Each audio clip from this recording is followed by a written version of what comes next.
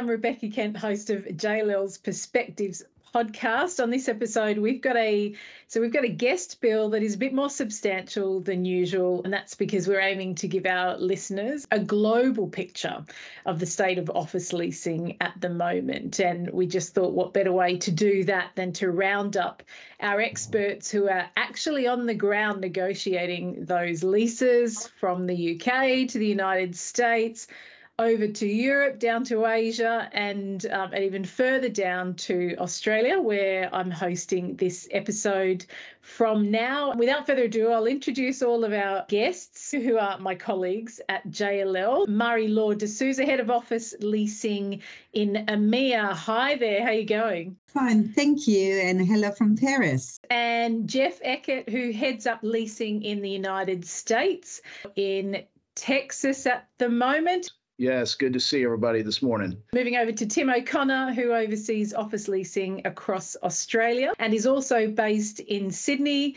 where it is currently an absurd hour to be recording a podcast. Hi, Tim. Hi, Beck. How are you? Really used to being up at ridiculous hours, just to keep things nice and easy for Jeff and Neil on the call. And Alex Barnes, Managing Director of JLL's Hong Kong and Macau operations. How are you going, Alex? Hey, Rebecca. Thanks for having me. Moving over to Neil Prime, who is typically based in London, and Neil specialises in large-scale project leasing across the UK, but you're not currently in London, Neil, are you? No, I'm an hour ahead of Jeff. It's 6 o'clock. I'm in New York City. My head's still in London time, but the rest of it's on New York time. So thank you all for joining us. Let's get straight into it. Neil, I'll start with you. What do you think has defined office leasing in 2023 for you? Certainly in our market, I think, and I think it's quite common. I'm hearing in New York the same. The flight to quality is, just continues and grows. As occupiers encouraging their people to return to work and back to the office, really are making sure that they come to an environment that they want to be in, that they feel productive, and that will attract them back. So, it's we're seeing a bifurcation of our market between the very best and the rest. And the very best, we're still seeing rental growth. We're still seeing good levels of take up in what's, I think, for all of us globally, been a very challenging year.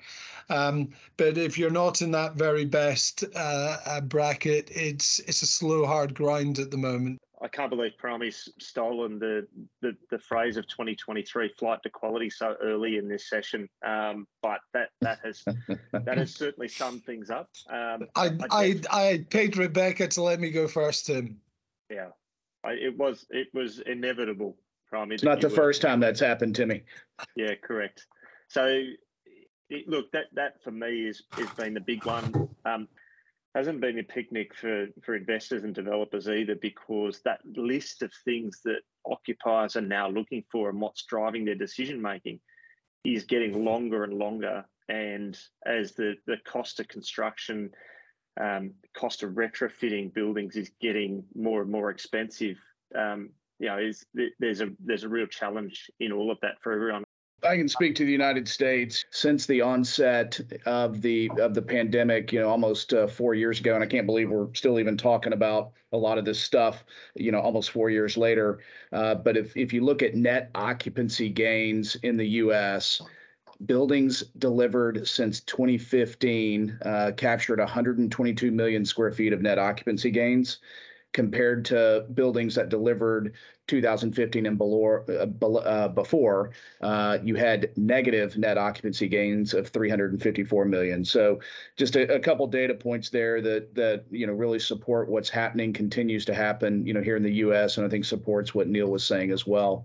COVID was a moment in life for every human on the planet that changed a lot of things. But concerning commercial real estate, in fact, we accelerated trends that exist before. The first one, which is the most obvious for all of us, will be the return to the office. What we can say is that the global trend is to come back to the office, because we know, and Neil said it, it's a place where we are creative, when we are inventing new offers, new services, and you can execute a lot of things when you're alone in your house. But it's completely different when you have to create new things. So I have one interesting information coming from the LinkedIn stats. In April 2022, in EMEA, 20% of the job position were offered with a 4 days remote a week.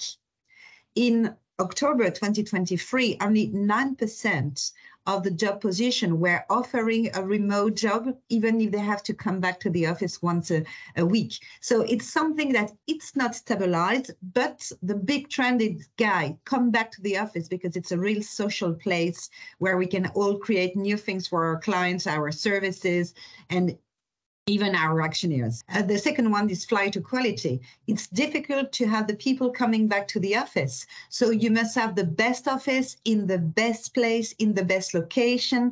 And this is what we found in all continental Europe, meaning that we have a big pressure on great quality buildings, but located in all the CBDs. And we have big problems to find tenants outside the cities, but we have great buildings. And the third big thing that we have post-COVID is the return to the office, the flight to quality, and the third one will be the ESG and the way the companies are looking at the future and how can they combine the return to the office with talented people and being sure that it will be a future building for them and for the planet also. So we can imagine that it will be the opportunity for the next years, and we start to see it in 2023. I think it's actually a very good point. Defining quality. It's not new necessarily on its own. It's a combination of factors which would be, great connectivity, great amenity, access to public spaces, an office building that, with the top ESG, great experience for the people who walk in. When you combine those things together, that's when you get that massive outperformance compared to the rest of the market.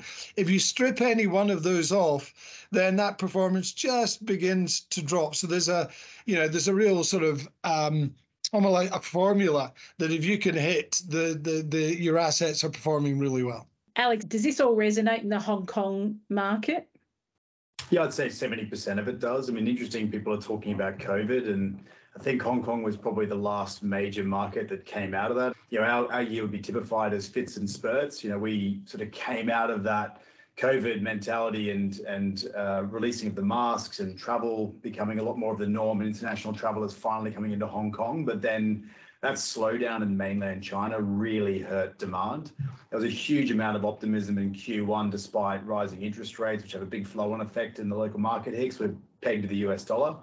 But that sort of demand coming out of mainland China just didn't really eventuate. We had a lot of wealth management insurance demand in the first half of the year, but it's really tailed off as the economic stability in mainland China just hasn't really been able to gather any pace. So that's really sort of held back the city in terms of net demand, because if we think about the challenges that a lot of my colleagues here are talking about with return to the office, it's just not as impactful in Hong Kong, where we've got multi-generational, smaller homes. So there's a lot more of a push factor to get people back into the office, and a lot of companies that don't quite provide that same level of flexibility. So it's not as big of an issue to get people back to the office. It's really economic factors in the gateway city.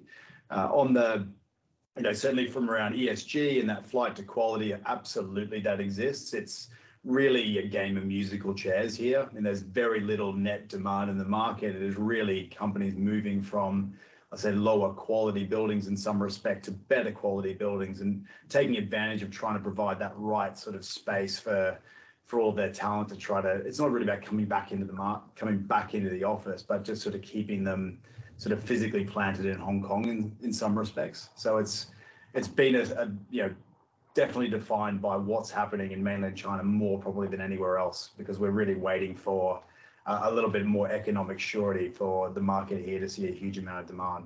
I just want to move on to the transactional side of leasing and leasing volumes over the past year. Jeff, what's your take on the level of leasing transactions that have taken place? Have you been satisfied? Who is leasing? So in short, not satisfied. And I'll tell you why. So we have not returned to pre-pandemic levels here in the US. So our transactional activity is, I think we have certainly found bottom. We're doing, somewhere in that kind of low 40, kind of million square feet of transactions. And this is broadly, not just JLL, on a quarterly basis. In a typical year or quarter kind of leading up to the pandemic, we were doing, kind of high 50, high 50s, call it 60 million square feet of transactions. So, off, roughly, kind of 35%, if you will. I think the green shoots that we are seeing, smaller tenant deal flow is better than it's ever been. And when I say smaller tenant deal flow, kind of full floor, 25,000 square feet and below, those transactions have accelerated, through the pace that we saw, in 2019, which is a good sign. Bigger deal flow started to cooperate, I would tell you in 2022. We actually, set a record for agency leasing, here in the company here in the United States. But then with the economy and what we saw transpired with rising interest rates, et cetera, we saw the bigger deal flow kind of, take a pause. And no, did it shut down completely? No. But as I look at our, kind of tenants in the markets list, from market to market here in the U.S., we were probably plus or minus 50% off of normal levels here in 23 when you compare that to 2019. So I do believe that, what is happening here in the U.S. right now, and I'm going to touch on just return to the office again real quick. I believe we're in that final significant push of corporate America, of employers getting their people back to the office. We've got, plus or minus 3.5 million employees subject to some form of mandate. And that's not to say there won't be pushes to get people back in, in future quarters, but that is a heavy concentration of employees. And my conclusion there is that I think by, sometime middle of the year, employers are going to know what their densities are. They're going to know who's back, who's not. And so I think that could start and will start to unlock some of these kind of tenant transactions that are sitting there pent up right now. The challenges I think that we were all talking about on a call last week was to find the development opportunities with some certainty that they're able to commit to. Again, given all the things we've said before around the cost of debt, the cost of construction and various other things, that's really sort of starting to, have a significant impact on our future supply pipeline over the balance of this decade. And I think it's really interesting, Tim. I mean, certainly there is risk in the development. I mean, the appraisals have been under pressure, so viability rents have gone up.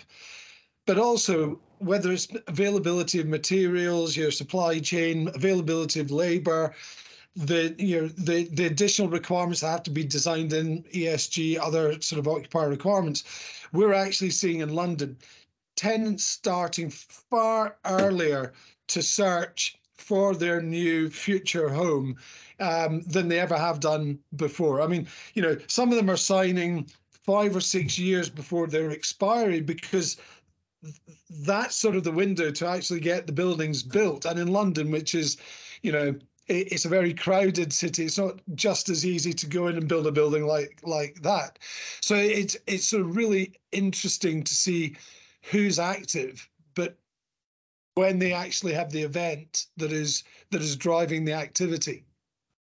So if you're putting a requirement out into the market and it's necessary to do that over a longer lead time than you usually would, what are some of the sort of contingencies then that you need to put in place, just given the uncertainties that abound at the moment?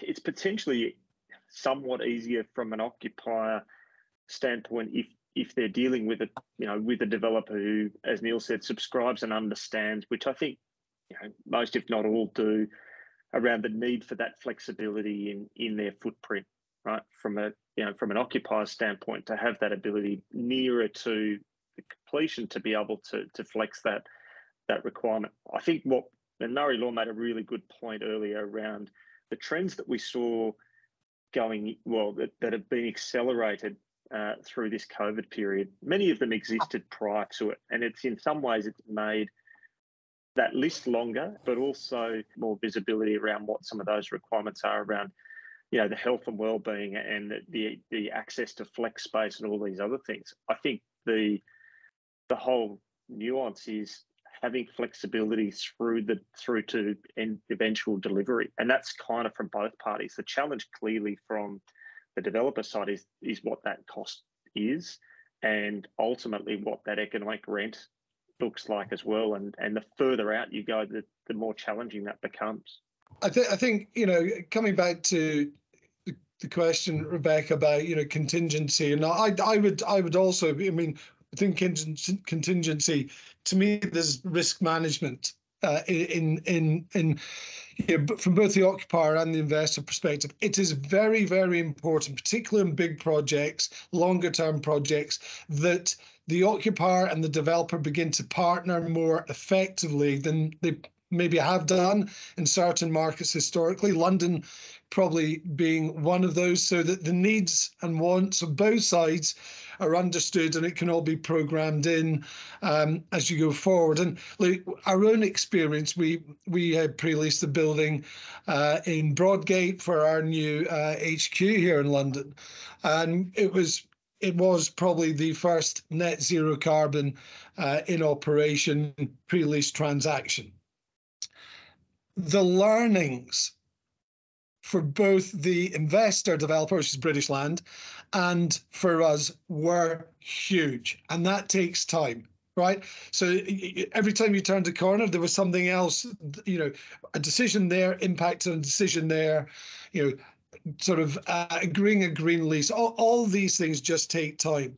So, when occupiers are looking in marketplace, they also have to look at the scale and skill set of who they're going to partner with in terms of risk mitigation, right? Because I think, that has never been more important. If I'm an occupier saying, right, I need to get there by that date, how am I going to get there? Pick the right partner, and have much more open conversations than maybe our market dynamic has previously allowed. I just want to touch on portfolio contraction of spaces, which gets a lot of airtime, but it's not the case that all companies are looking to contract their portfolios. Marie-Laure, Alex, Jeff, maybe you can give us a bit of a picture as to what actually is happening. And I know, Neil, we did speak on a previous call that some companies are actually doubling their footprints. I'm happy to go first then, bust a few myths. We did see a lot of contraction in Hong Kong in 2020 and 2021, which is obviously a result of COVID, work from home, even in a place like Hong Kong, which doesn't typically move in that direction, and everybody quickly looking to fight for savings. That changed really, really quickly, and actually a result of Hong Kong's often seen as the most expensive real estate market in the world, certainly as a CBD in Central. And when rents come off 30-35% in that core market, and in some other markets a little bit more, all of a sudden you start to see some occupiers taking on a little bit more space, investing in their people, and actually looking to provide a little bit more entrepreneurial benefit for some of the functions they might not have otherwise had operating in Hong Kong because it was such an expensive city. Now, that's not par for the course, but if you look at hedge funds, wealth management companies, they tend to make oversized profits over the last few years, and they've been more than happy to continue to gobble up space, continue to invest in real estate, and to spend a huge amount of money in providing the right spaces. So, I think that there have been some companies that look to rationalize space, but certainly in Hong Kong, that was already happening for the last decade because of that price. And actually that shift, and everyone's talking about pre-lets, and in Hong Kong, we've gone from a market average of sort of 4 or 5% vacancy for most of the almost 20 years I've been in Hong Kong. With a 100 million square foot market, we're at 12%, and we're adding on another 10 million square feet up until the end of 2027. So we get a lot of space to absorb, and it is likely going to encourage a much healthier dynamic here between the developers, who've been very typically a developer-led market for a long time, and the occupier, who are more likely going to invest in the right spaces and potentially take a little bit more on as the economy starts to improve. Yeah, that's really the same theme here in the United States as well. I would, some of the numbers that we're tracking, with corporate America here locally, if I'm a tenant in general that is renewing in a building, my footprint on average is reducing by about 10%. If I'm a tenant that is relocating to another building, we're seeing contraction, kind of up to kind of that 20%, range, if you will. So again, those are kind of just high level, numbers that we're seeing with respect to tenants reducing their footprints. But, on the flip side of that, you're seeing expansion happen.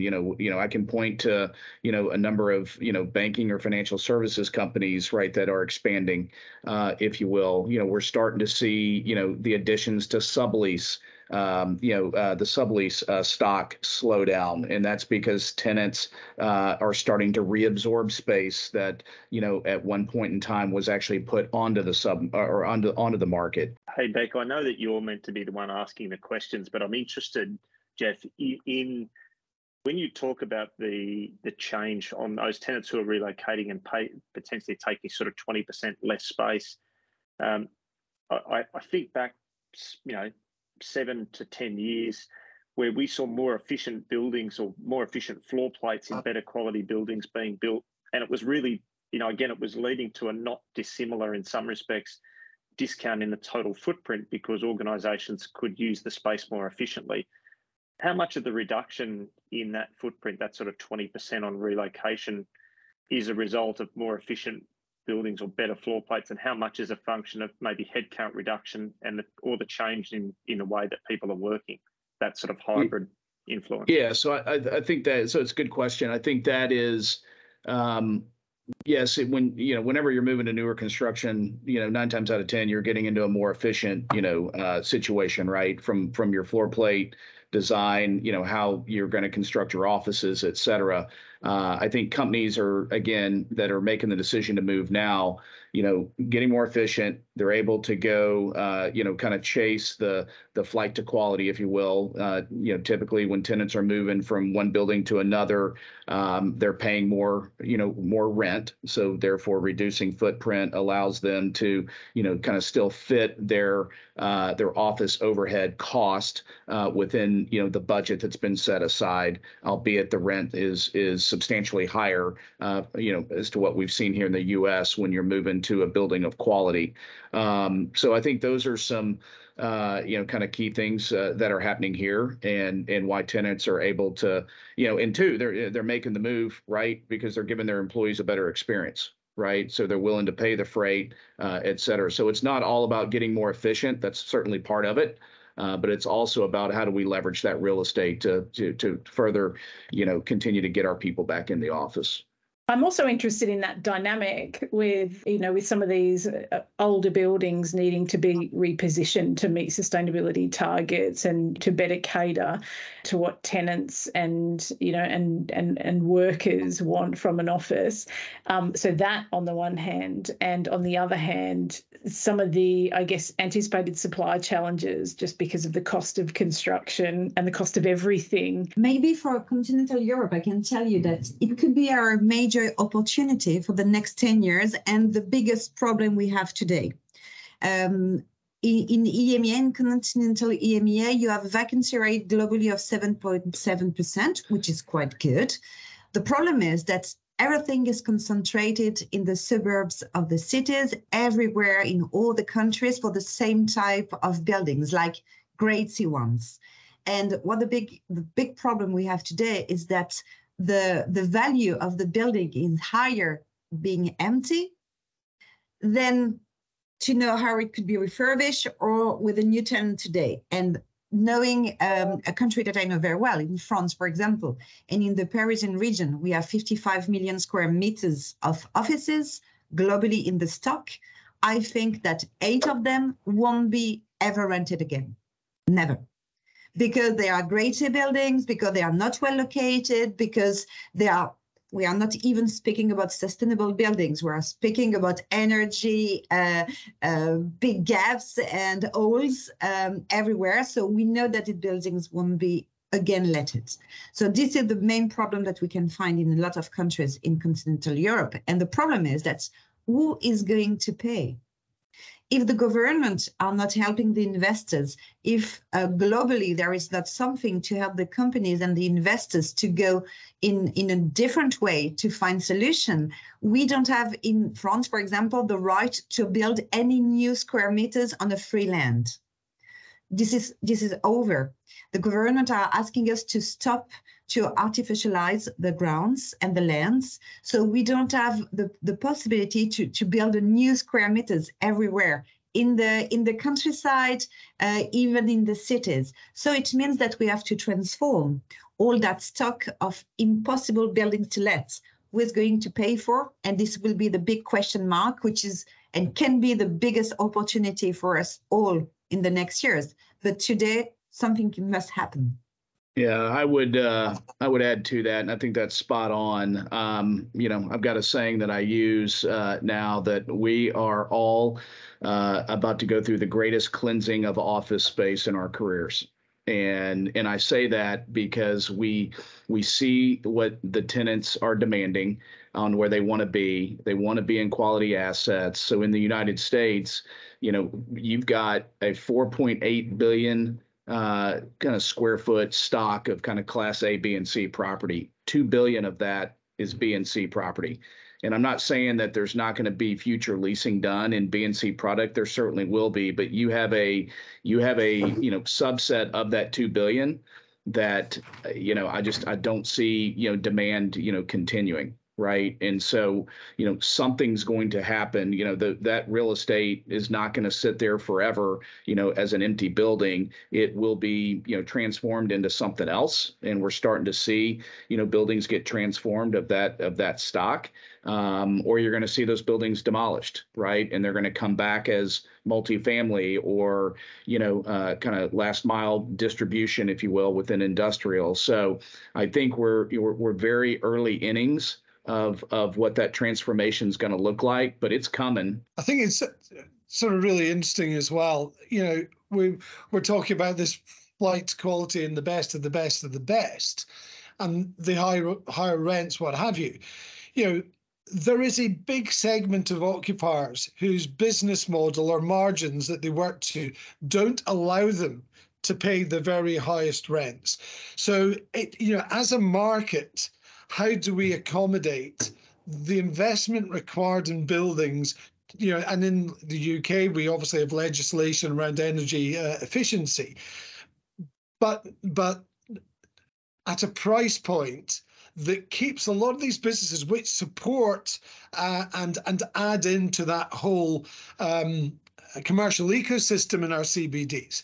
How do we accommodate that? I think there's something really opportunistic if people get a bit more creative in terms of how they invest to make sure that it conforms to legislation, but actually can be priced in a more appropriate way for those occupiers.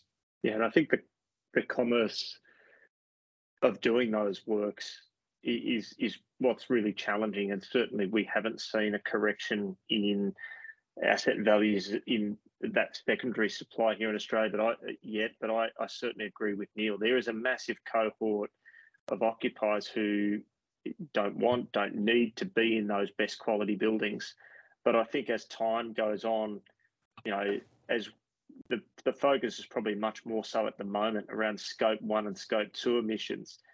At a point, Scope 3 is going to start to have a much greater impact on the decision-making of some of those occupiers, because the threat of you being taken off a preferred vendor list by one of your biggest clients because you're not in a building that, supports their sustainability goals is going to really start to have a much bigger influence around what those tenants do. And I do think that early mover advantage for investors in those secondary buildings to be able to reposition them back, to be able to capitalise on that, I think is real. Neil touched upon legislation, which I think is really going to define what that sort of medium-term outlook looks like. Certainly in Hong Kong, we get some great examples of buildings that are 30 or 40 years old, prime CBD locations, which have Platinum LEED, and those developers have got great case studies of what they've done to bring those buildings in line as at today. One of the challenges for any investor, and certainly we've got a prime asset like that.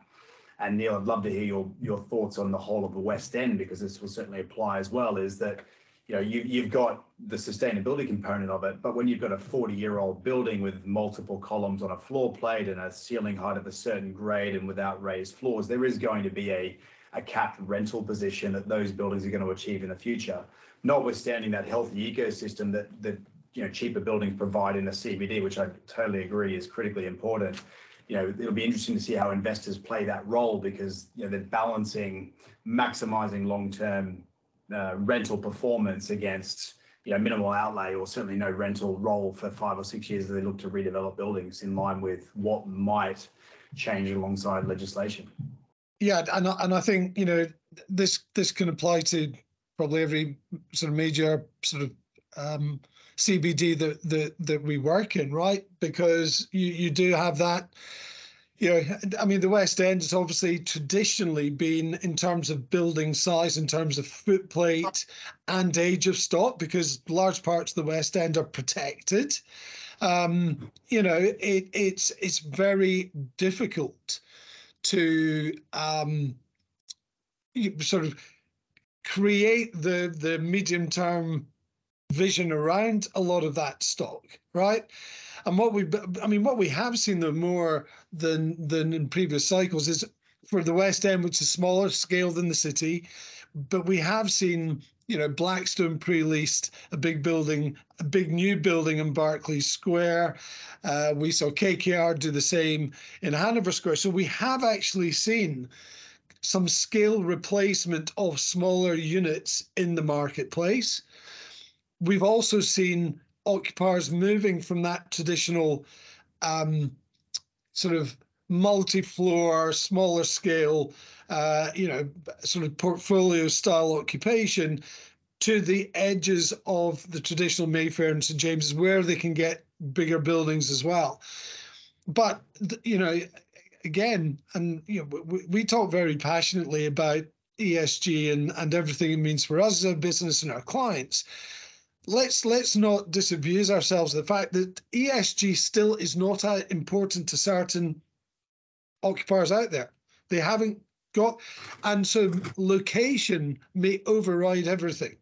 And we've had a brilliantly strong relative performance in Mayfair and St. James's over the last couple of years than we had done previously. So, again, I think we've got to be really careful that we just don't a one-size-fits-all in the markets that we work in. I think you're right, and it is easy to focus on the big themes, and as you say, there's a whole spectrum of tenants and what they require. We need to wrap up this podcast here. We've covered so much ground, and I look forward to catching up with you again. Thank you very much, Tim, Jeff, Marie-Laure, Neil, and Alex. All the best. Take care. Good to be with everybody. Thank you. Bye. Thanks all. Thank you.